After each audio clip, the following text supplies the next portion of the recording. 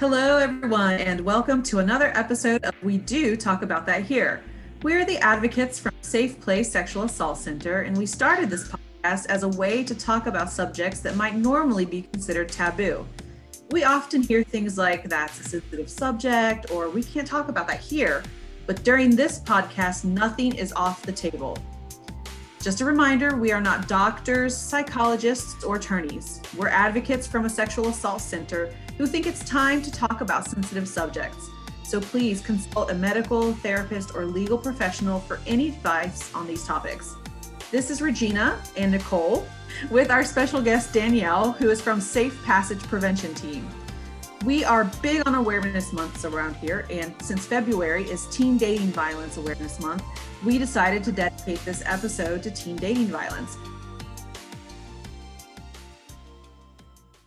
I'm going to give you a little bit of background about Danielle. She attended the University of Cincinnati, obtaining her bachelor's of business administration with a focus in entrepreneurship and real estate, and with 2 years of social work at the University of Kentucky. Danielle volunteered doing sexual assault and domestic violence hospital response with another agency for 3 years before joining Safe Passage.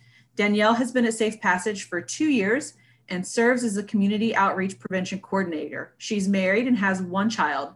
When not at work, Danielle likes to bake, hike, decorate, do home renovations, watch movies, and craft. So Danielle, what is it that we need to know about teen dating violence? What's the first thing that we want to dive into here? I think the first thing is the prevalence and some of the statistics on it, because I don't think people really recognize that, like, how prevalent it is. So it's 1 in 3 teens will experience physical or sexual violence by someone they are dating. And so we use that 1 in 3 a lot. And I think people don't realize it's that much.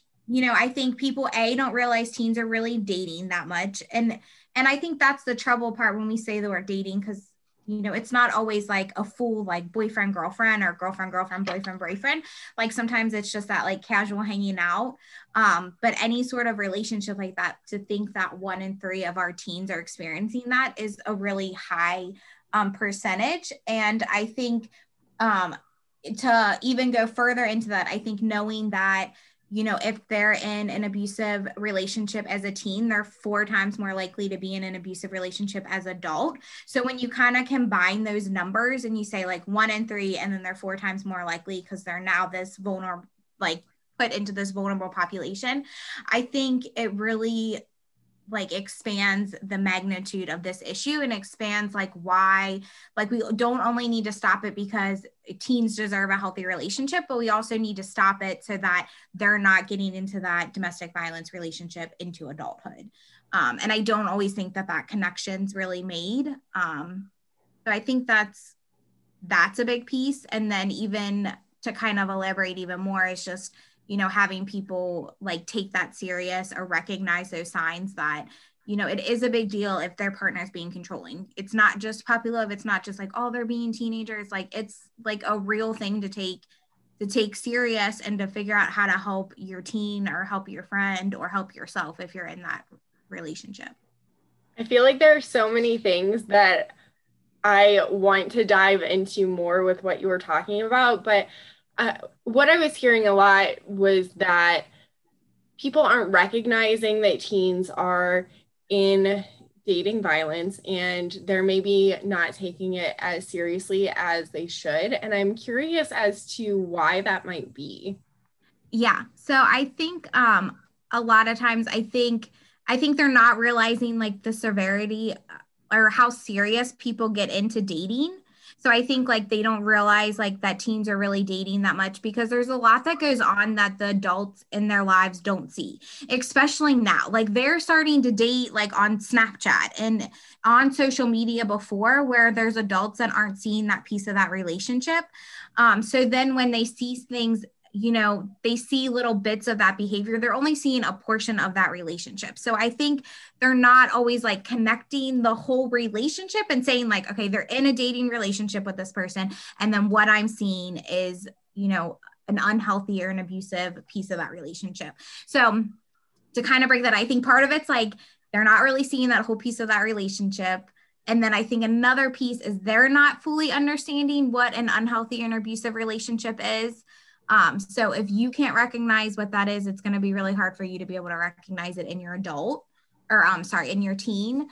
So I think that's another piece of it. I also think that they just don't take teens serious. I think there's this like, cultural thing that, is kind of like, young people and teens, sometimes they don't really know what they're talking about. Like they haven't really dated. So they don't really know, which they don't, but they do know their feelings and they do know how they're being treated. And I think they just kind of take it as like, it's not a big deal. Like they'll get past this. Like they're just being thinking the victim survivor is like being overreactive or, maybe it's not really what they're seeing it as. So I think kind of all of that combined is part of it. I think people think it's puppy love. I think people, again, just don't take it serious.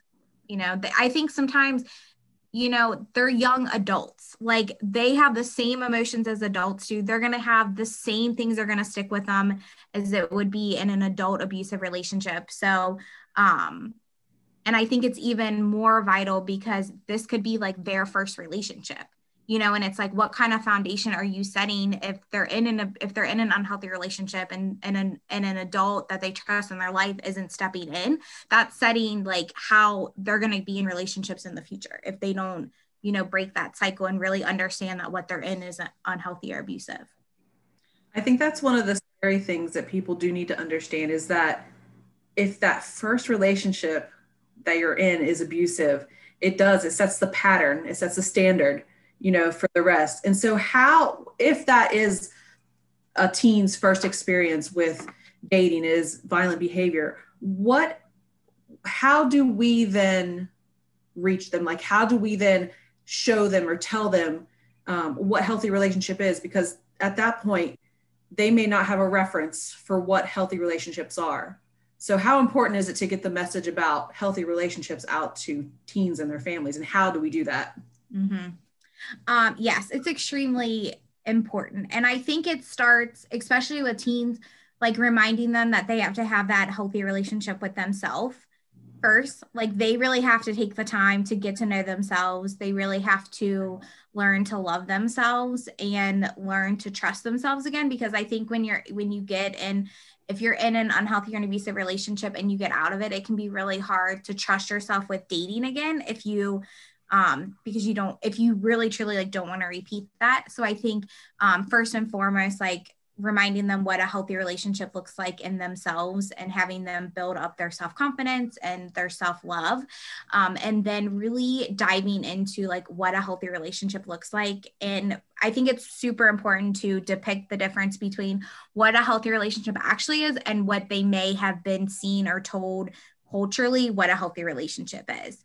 I think that's a big piece of it because I think, and that goes back to like not being able to recognize that they're in an unhealthy relationship is because, the example that they may have from their parents or what they're seeing in our culture doesn't always depict what a healthy relationship actually is. So I think going back to the root of, respect and good communication and, consent and all of those pieces of what make a healthy relationship. I think communicating that to your child, reinforcing that in your child, with a friendship and a dating relationship. So I think that's another piece of it is like that self-love, depicting what a healthy relationship truly is, regardless of what culture tells us. And then starting with the foundation of friendships too, because if they don't have healthy friendships, they're definitely not going to have a healthy dating partner. And so I think it's just really important to have those conversations with your teen and your child and like reiterate, like every time they bring up a new friend's name, like say, like, do you feel like this is a healthy friendship? Are you feeling good about yourself? Or can you communicate with them? Can you be honest with them? Do you feel respected? Just continuing to like remind them of like every relationship that they're in should have these qualities. And then I feel like that then goes into their dating relationship. And once they start dating, even if it's just talking with somebody on Snapchat or on social media, like saying those, like, do you feel respected? Do you feel like you can communicate well with this person? I think that that's a really good way for families to have those conversations with their teens. and start at a young age. Like I said, start with friendships. Starts when they start creating friendships when they're in kindergarten. You can start that language and dialect of what a healthy relationship looks like at that young age, and then just build upon that as they get older and start to go into their dating relationship. And one other point too, for families. And I think being honest with yourself, and are you in a healthy relationship as a parent with yourself? And are you in a healthy relationship with your spouse or partner? Because you have to be able to model that to some level for your child to be able to do that. I mean, I don't know how many parenting books I've read that says your child's going to follow what you model more than they're going to follow what you say. So you have to be loving yourself, and your child has to see that, and they have to see you have good, healthy relationships with your friends and your partner and spouse, for them to really, really, truly get a healthy relationship. Kind of like cycling back just quickly about like the cultural aspect of it. You said something that I thought really makes a lot of sense, in that, start in kindergarten, start when they have that, when they are first introduced to other children. I remember being a kid and on the playground, and, a little boy was mean to me, and I would tell my parents, were like, oh, well, maybe he just likes you. Maybe that's just the boy telling, he likes you, but he likes you. And that's so destructive, really, because that's setting children up to accept that sort of behavior as okay. So I think it's super important, like you said, to start at an early age of letting kids know what's acceptable and what's not. Mm-hmm. Absolutely. And I find that with my daughter, like she had a friend, or she has like her group of girlfriends, and there was this one boy, and he literally like kept asking this one girlfriend, I don't even know, it wasn't like to be his girlfriend, but like just that he liked her or whatever. And she was like, I don't like you. And I was like, he is not respecting your guys' boundaries. Like, that is not okay. Like, if he keeps doing this, like, you need to go tell your teacher, because he should not be bothering you guys. Like, you can be friends with him. That's great. But if you like, you guys don't need to be, messing with the opposite sex in that way right now. But B, I was like, if you guys don't want, if you don't like him that way, like you told him in a nice, like your friend told him in a nice way, and he should not continue to ask you, like, that's, that's starting to pressure you, and you shouldn't, your friend, and you should never feel that way. Yeah, absolutely. But it is. Yeah. And even like, I think, like as, like friendships with girls, because like a lot of those qualities in an unhealthy relationship, you can see that in girls. Like, how often do girls get like jealous, and they like, sometimes they're like nitpicky with each other, or like will start like they can be harsh, like girls can be mean to each other. But again, it's like, if you find yourself in that circle, like again, it's like what you're gonna set as your tolerance for how people are gonna treat you, and just kind of trying to not have that like at a young age, so that when you get in a dating relationship, what your standards are for how people should treat you. I love that modeling and having those conversations and things like that. And I really love, like, the role that parents have and can have in being that for their kiddos. But I want to kind of look at another angle of things. But before I do, I want to kind of quickly mention that some of the things I was hearing from you too were things about, healthy relationships with ourselves first, and how sometimes adults don't take teens seriously, and how they respond really can make or break that kiddos or that teen situation. And I do want to point out that our podcast is meant to kind of be building blocks and a larger agent of cultural change. So I really encourage folks to check out our episode on singles and our episode on human trafficking, which touch on both of those topics. But the direction that I want to go now is when we talked about the role that parents and things like that have in these teens' lives, I know before we started recording, we were talking about educators as well in schools and other adults and teens' lives. And I'm curious what kind of a role that those individuals and those systems can have in preventing and intervening in teen dating violence. Yeah. Something I've really noticed in my couple years now going in and doing programming in the schools is I do really feel like once we start unpacking what an unhealthy relationship looks like, I feel like teens start to get it. You can see like in their eyes and like in their expressions, like they're understanding, what an unhealthy relationship looks like. They'll make comments like, oh, I've seen this in my friend, or like, I can point out, these people that are dating and I've seen them, kind of go at it in an unhealthy way. So I feel like they're starting to see that. And I think that people then start to recognize it in themselves if they're in a dating relationship. But I think the big kind of piece that's missing is that, then when they go to staff or teach, rather that's a teacher, a counselor, a principal, or something like that, and they're, disclosing or coming forward and saying like, I'm in this, they are kind of halted there. Like they're not getting the help, they're not getting the support that they need. And that is so detrimental because sometimes those are the trusted adult in that teen's life. Those are the people that we've been taught our whole life, to go to if you need anything, and they're going to have your back and they're going to take care of you. And I don't always think that it's coming from a negative point from like that staff. I think sometimes the staff doesn't know how to handle those situations. But I think it's super important that when a teen comes forward and discloses that they're in that type of relationship, to take them serious, to believe them, to give them those resources that they need, to help them make that decision if they decide to leave that relationship, and making sure that they're leaving it in a healthy way and in a safe way, because, we know that it gets more violent when they go to exit that relationship. So I think it's really important that the staff around the kids that are coming forward are really, supporting them, and that they're coming from a non-judgmental state. I think of it the same way, like when a sexual assault survivor comes forward, we want that, like, I believe you, that, it's okay, you're safe in this area, I can tell you these things.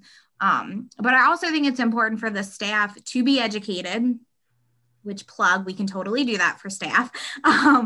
But also like to be paying attention to those things, because they see that stuff in the classroom. And, we meet with, when we do like designated staff training, you have those staff that say like, okay, I think I have a couple of kids in my class that are part of this. So it's recognizing that, and then being that person that says, hey, I notice like your partner didn't speak to you very well, like in class, like, are you okay? Like, how are things going with that? Because, parents don't always see that stuff. They want to be those people to see that, but they don't always see every piece of that. And so that staff could really be that person that steps in to that child's life and really, changes that relationship that they're in, and could change the trajectory of their life by having them, get out of that relationship. So I think it's really important for staff to be educated, to support people that come forward, and to, be on the lookout of, some of those warning signs, and, be that person that checks in on them if they're starting to notice that stuff with it. Because I don't think too, like, I don't think all the time the laws and things like that are in place really support our, our teens in their best interest, truly in their best interest, when they come forward and, disclose some of this information. So sometimes it has to be that staff that says like, I'm going to look out for what is best for this child right now, within the limitations that they have. But, there's things that you can say to a child and, have conversations with a child that's outside, of that like legal, what you know what I mean? Like that legal realm that can really support that child, and at least just let them know that they're not alone in this process, however it plays out. I think that's super interesting what you said, that some of these kids, the only kind of adult that's going to believe them is maybe school staff, like the school counselor or a teacher. I pulled a statistic and it said that 81% of parents believe teen dating violence is not an issue, or admit they don't know if it's an issue. So if 81% of parents don't think that this is an issue for children or for teens, who are these teens going to talk to? Their parents aren't going to believe it. So they have to, like you said, there has to be that person, that adult that they can go to and trust. And it's a safe space to talk about this. It's a safe, area where they can get the help that they need to get out of that relationship and to get sort of, some support that they need in order to not have this be a pattern for their life. So, I mean, that's super important that, and, here's a nice, again, a little plug for Safe Passage. Like, that's what we do. We can train. So, if you're an educator or if you are a school counselor and you really don't really know, I guess, what to do, contact us, because our role. Mm-hmm. Yeah, I think that's so important too, because I think often with our role, like sometimes people may think, I'm a teacher or I'm a parent or I'm a friend, like this is your job to take on, this isn't mine. And I think that's an absolutely valid like way to think about things. But the thing is, like, the amount of time that we get with a survivor or somebody who's disclosed some sort of violence is so limited, because maybe that person wants to come in a day a week. Maybe they want to come in an hour every 2 weeks. Maybe we're texting back and forth. It's a pretty limited communication. And often when people are in trauma, they're isolating too. So really the people who are most around that survivor and have the most impact are the people in their day-to-day lives, their teachers, their,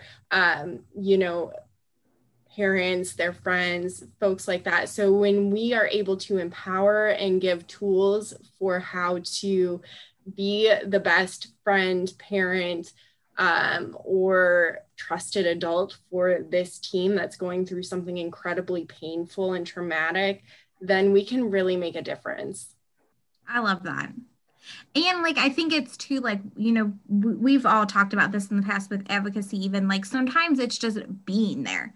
Like it doesn't take, a master in psychology or social work to support somebody. Like it takes very little things. Sometimes it's just showing up or saying like, I'm here for you. Like it can be very little things that in their real time of need that they need that little, just that little bit.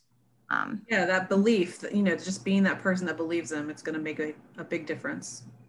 That's so true. I think so much of advocacy is unlearning things because we want to fix people, and that's not what supporting a survivor is about. It's just being there, like you said. Yes, absolutely. So talking about like being that support, being that person who's there that believes them, what would you suggest, or what's your advice for a teen that's a friend that has this going on? Like my friend is in some sort of a violent dating relationship. Like what's the advice for them? How can they support their friend that's going through that? Mm-hmm. That's a great question. I think it's, again, being there for them. I think it's checking in with them a lot, like on how they're feeling.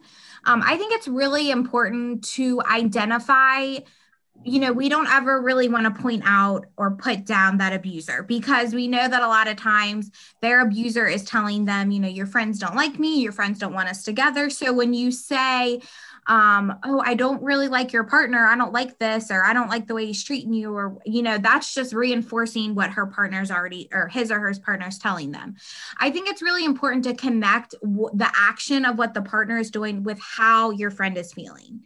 So if you see them like be yelled at or be belittled or be whatever, and then going and checking in with your friend and asking your friend like how they're feeling about that, I think that can be a really good, doorway in to helping them realize that they're in that abusive relationship, because you can identify that negative feeling with that action. And then you start to have this conversation like, do you feel like that's a healthy way to feel in that relationship? You know, if you're feeling sad or you're feeling upset after every time you guys are together, do you think that that's really healthy? And do you want that for yourself? You know, do you want that, or would you rather, you know, be with somebody that you feel happier with, you know, and start to have those small conversations with that.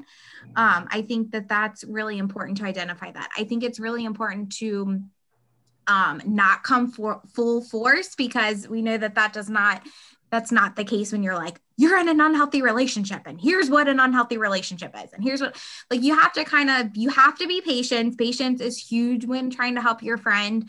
And you just have to, you know, slowly educate them when that time seems necessary. I think it's totally appropriate to ask them if they, you know, do want to be educated, to even call like us and say, hey, like, I'm here with my friend, or have your friend call and say like they want more education on this, to pull somebody else in. I think that that's really helpful.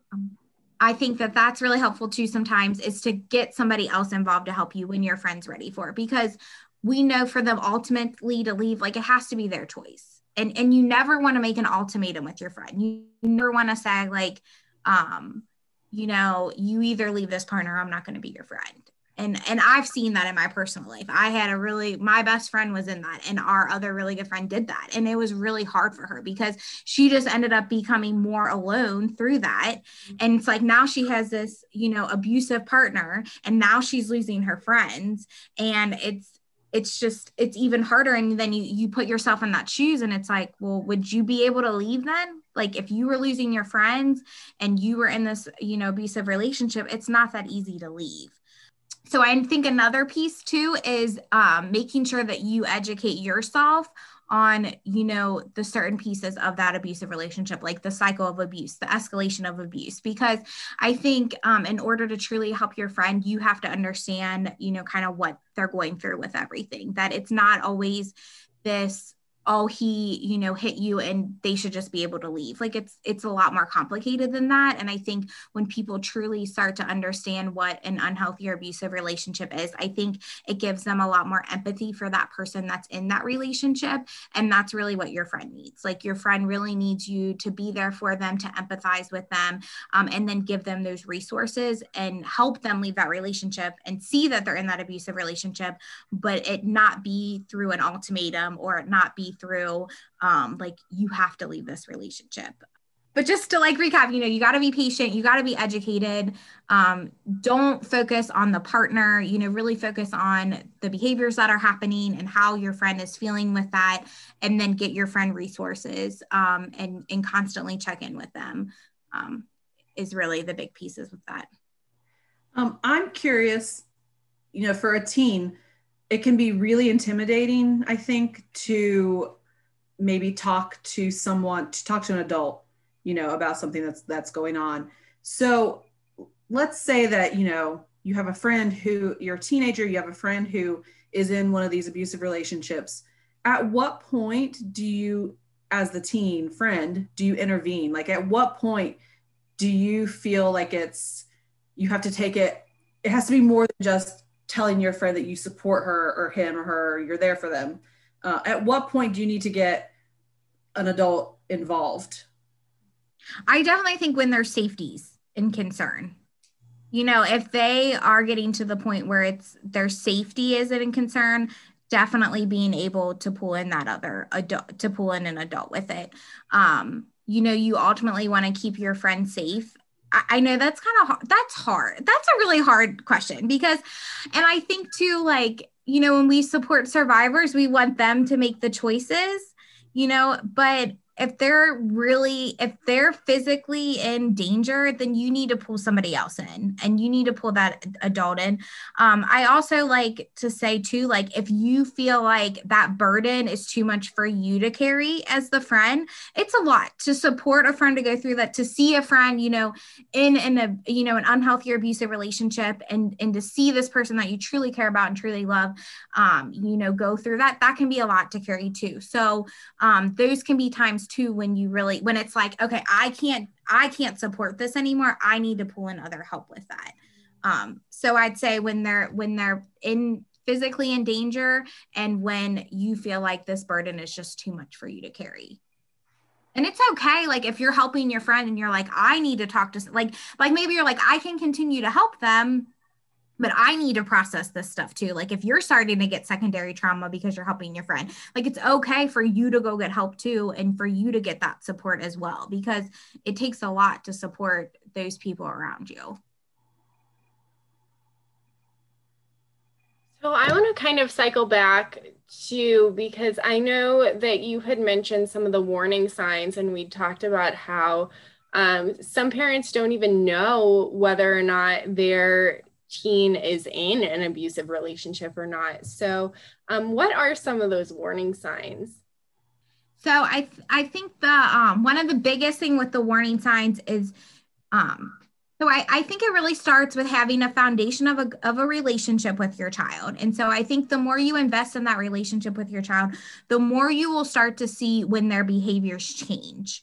And so that is the biggest red flag. When we sit down and we go through like the changes in their behavior, the changes in their school, their changes in their appearance, the biggest piece is change.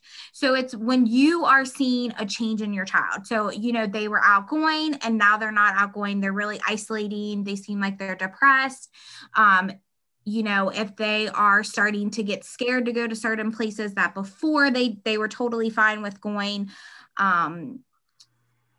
they were doing really great in school. Now they're not. So all of those basic changes, that's really where it doesn't necessarily mean that they're in a teen dating violent relationship, but that is where you need as a parent to step in and say, I need to have a deeper conversation with my child, or we need to go together to a counselor or go together to a therapist. And we need to sit down and really talk about what's going on in my child's life to get to the root cause of where all these changes are coming from. There's a level where it's going to be normal. Like, it might be normal, maybe they got into a really hard class and they're really struggling with that class. And maybe that's why their grades dropped, in a specific thing. But it's really important to have that deeper conversation with your child and get to the root of what that is. It's all other warning signs, are if they are starting to date somebody, if you see them right in front of your face, like not right in front of, but if you see things that might be concerning to you and you're like, I'm not quite sure if this is unhealthy or healthy, those are warning signs. Any of the physical, like you're seeing bruises and you're asking your child about them and they seem like unsure of where they got the bruises, or they're not, you can just tell that they're not being honest with it. Lying, maybe staying out later than they usually were, sneaking out of the house. Drug use increase is a big one with that as well. So any of those little pieces can be warning signs with it. I think, to just kind of get like, gathering, like if you have your child's friends over and you're like listening to their conversation, and that might clue you into like, hey, they're talking about this boy. And I heard the friend say, I saw him like talk bad to you and I didn't like that, or something. Like you like pick up on those things, and that should clue you in as a parent to say like, hey, I need to have this conversation with my child and figure out what's going on with this. I think, really when kids start to hit high school, like continuing to have that conversation about, what relationships are, who's dating, go over again, like what healthy and unhealthy relationship pieces are. And I think like if you have that with your child, I think then that makes it a lot easier if you're seeing those warning signs to have that conversation with them. So I think, the biggest thing is, again, like if you're seeing changes and really anything like a deeper dive, and then, when they do start dating, like have that reminder, like, okay, this is what a relationship should be like. Do you feel like that's how your partner treats you? Do they make you feel good, and go through that stuff with that. So how do we help? So we've talked about, kind of helping parents recognize, helping like the designated staff recognize. How do we help that teen that is in the relationship? Like, how do we reach that teen? How do we help them learn boundaries, and how do we help them understand, what a healthy relationship is and that they're not in one? What does that look like as far as helping someone who's actually in a violent relationship as a teenager? I think first and foremost, the kind of the, I think education. So I feel like when we do have a team that comes forward, I think sitting down and really going through our education that we have, I think is the first piece of that puzzle where they're starting to realize like, okay, this is not, this is unhealthy because we're taking the things that they are experiencing and we're directly correlating with it and saying it's unhealthy. We're not putting any sort of gray area in there. We're saying like this, the way you're treated, this is unhealthy. I think when we go through the power and control wheel, I think that is huge for people to be able to see that power and control wheel. So I think those pieces, again, like attaching the emotion with the action that the partner's doing with it. And then I think it really comes down to like trying to build their self-esteem and their confidence to be able to leave that relationship. Because, they're so beat down. And so it's just trying to remind them of their, self-worth. And I think at that age too, like it's really hard for teens to be able to like see past right then and there. It's hard for them to like see the future or see what's going on. So I think one way is to really try to get that youth to really see like what their future could be. And then, this is the path that you're on. Is that the way? Like, is that the path that you want it to be on? So I think it starts with education, and then just, helping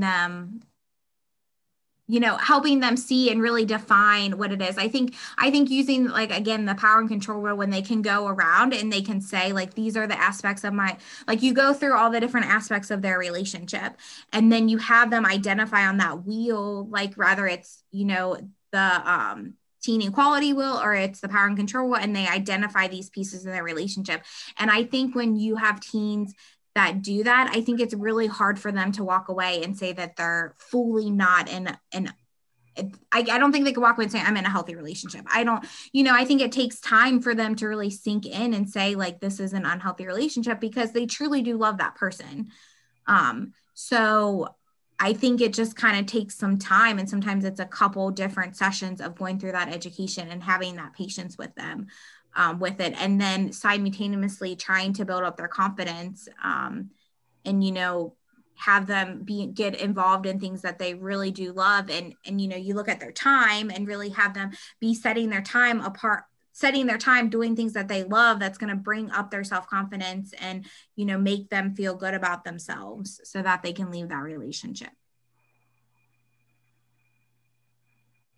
I think those are all really awesome points. And I want to kind of, I've been thinking about what you were saying as far as ways that we can individually impact these teens and help them recognize healthy and unhealthy relationships. And then also your point earlier about how culture and media and things impact how teens view their relationships. And I'm wondering if you could speak to that a little bit, and how we can make a difference with that as well.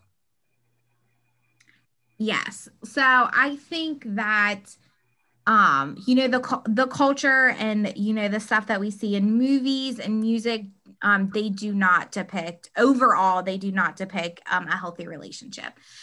So I think it's really important, especially for a parent, to really take that into consideration. So when you're watching movies with your teens or even younger children, letting them know like, this is not the reality or this is unhealthy.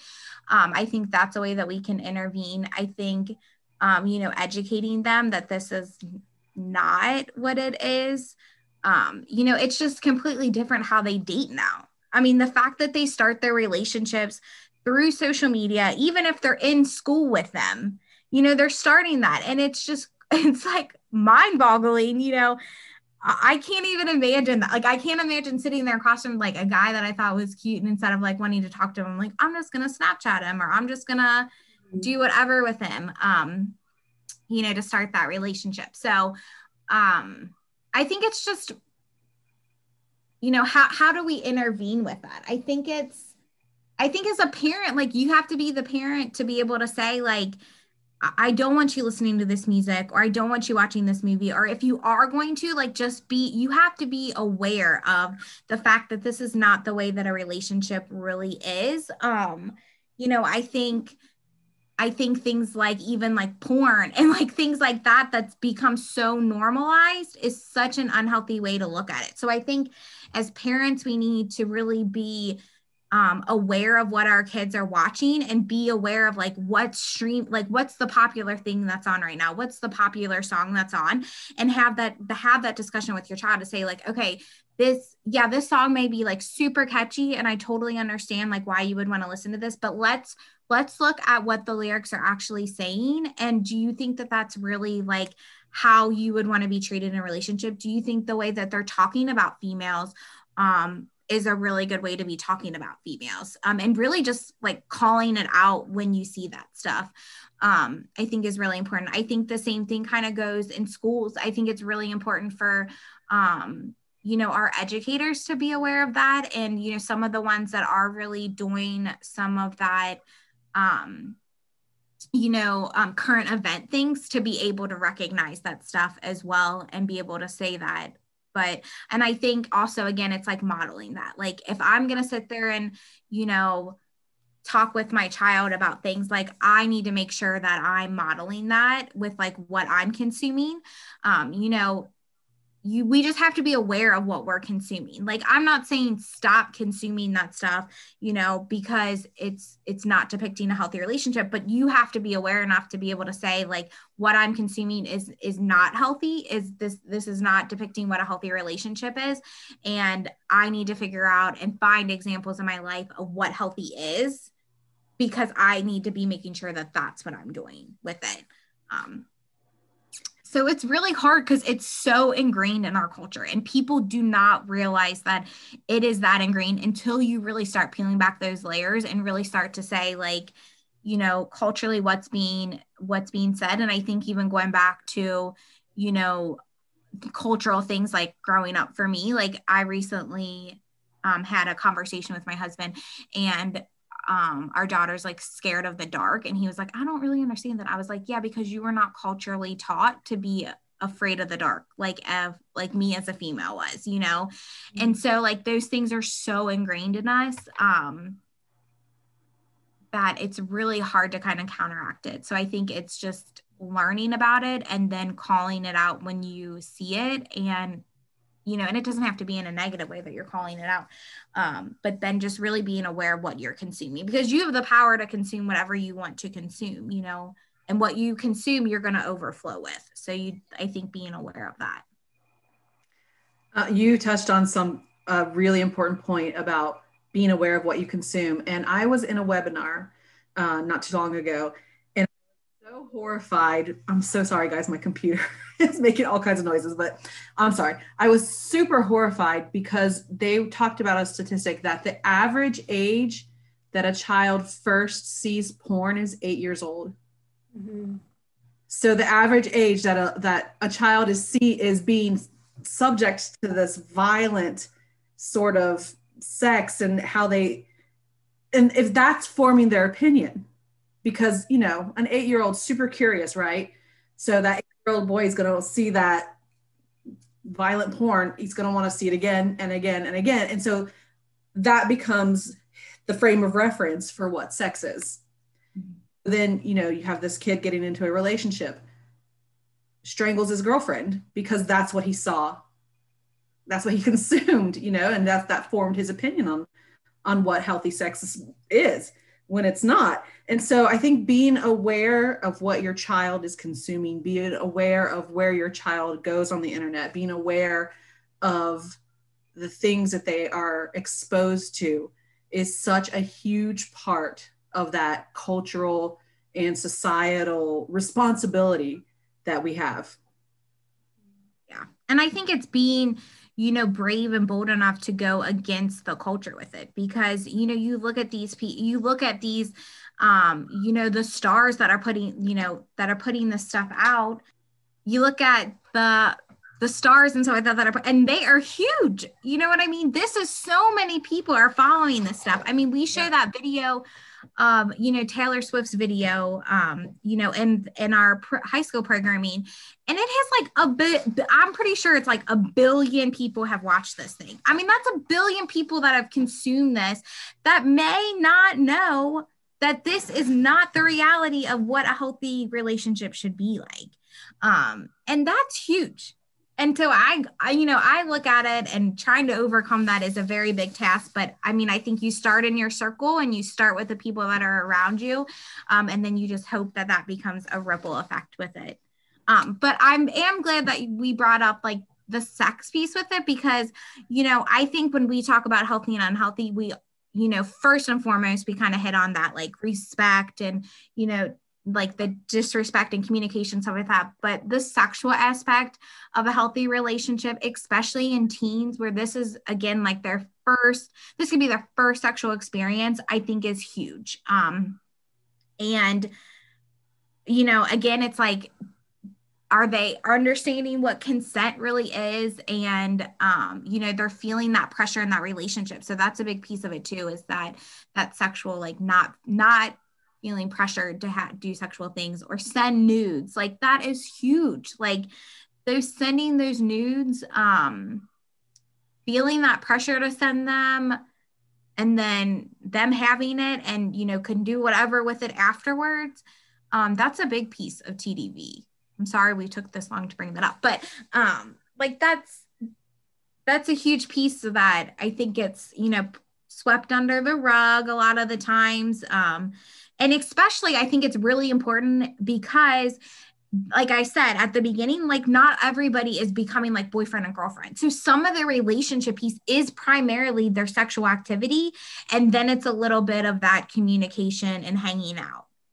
Sometimes that's like the biggest piece of their relationship is the sexual. And if they don't know because they've seen porn and they don't understand what consent is, like, they're pretty much already in that unhealthy, piece with it. Yeah, if they've never been talked to about what a healthy sexual relationship is and like what that looks like, they're not going to know. So their frame of reference is going to be porn and their bad experience, and that will impact them for a lifetime. Mm-hmm.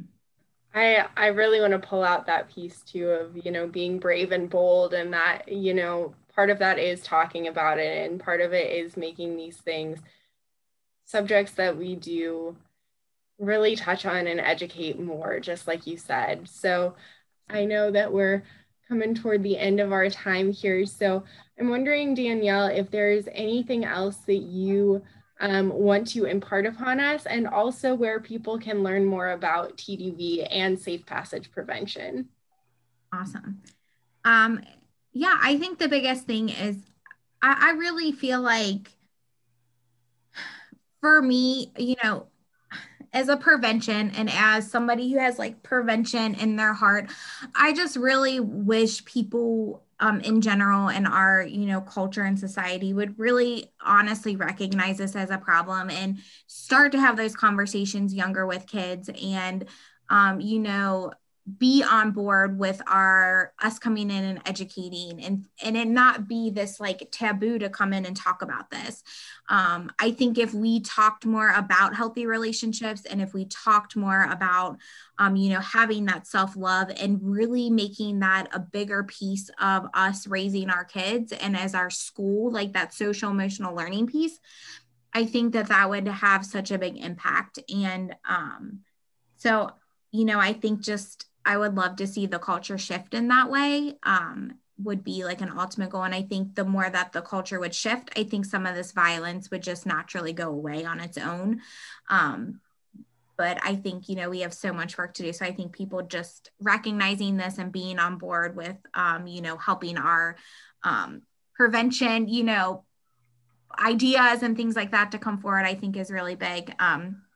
So if you need any more information on TDV or ours, we do have a new website. It's called safepassageprevention.org. And we have tons of resources for parents and teens and teachers and staff on our website with that. So we have a lot of research on there, things we've put out there, and we're really excited to launch that. And we'll be launching a blog with that. So that's kind of where you can get a little more in-depth information for our stuff, but that's where our stuff is, safepassageprevention.org. So we're really excited to finally launch that and build that out over the next, 12 to 16 months. So we're really excited about that. So Danielle, thanks so much for joining us today. I learned a lot. I think we talked about some amazing topics that I really hope people in the community and people in our school systems can really take to heart. And so we can see those societal changes being made. But as we close another episode, we just want to remind everyone to take a few minutes and take care of yourself. If you've had an unwanted sexual experience and want to speak with an advocate, please call our helpline at 812-932-7233. Our advocates are available to speak with you 24 hours a day, 7 days a week. Thank you for listening, and be sure to tune in to our next podcast on alternative therapies for healing trauma.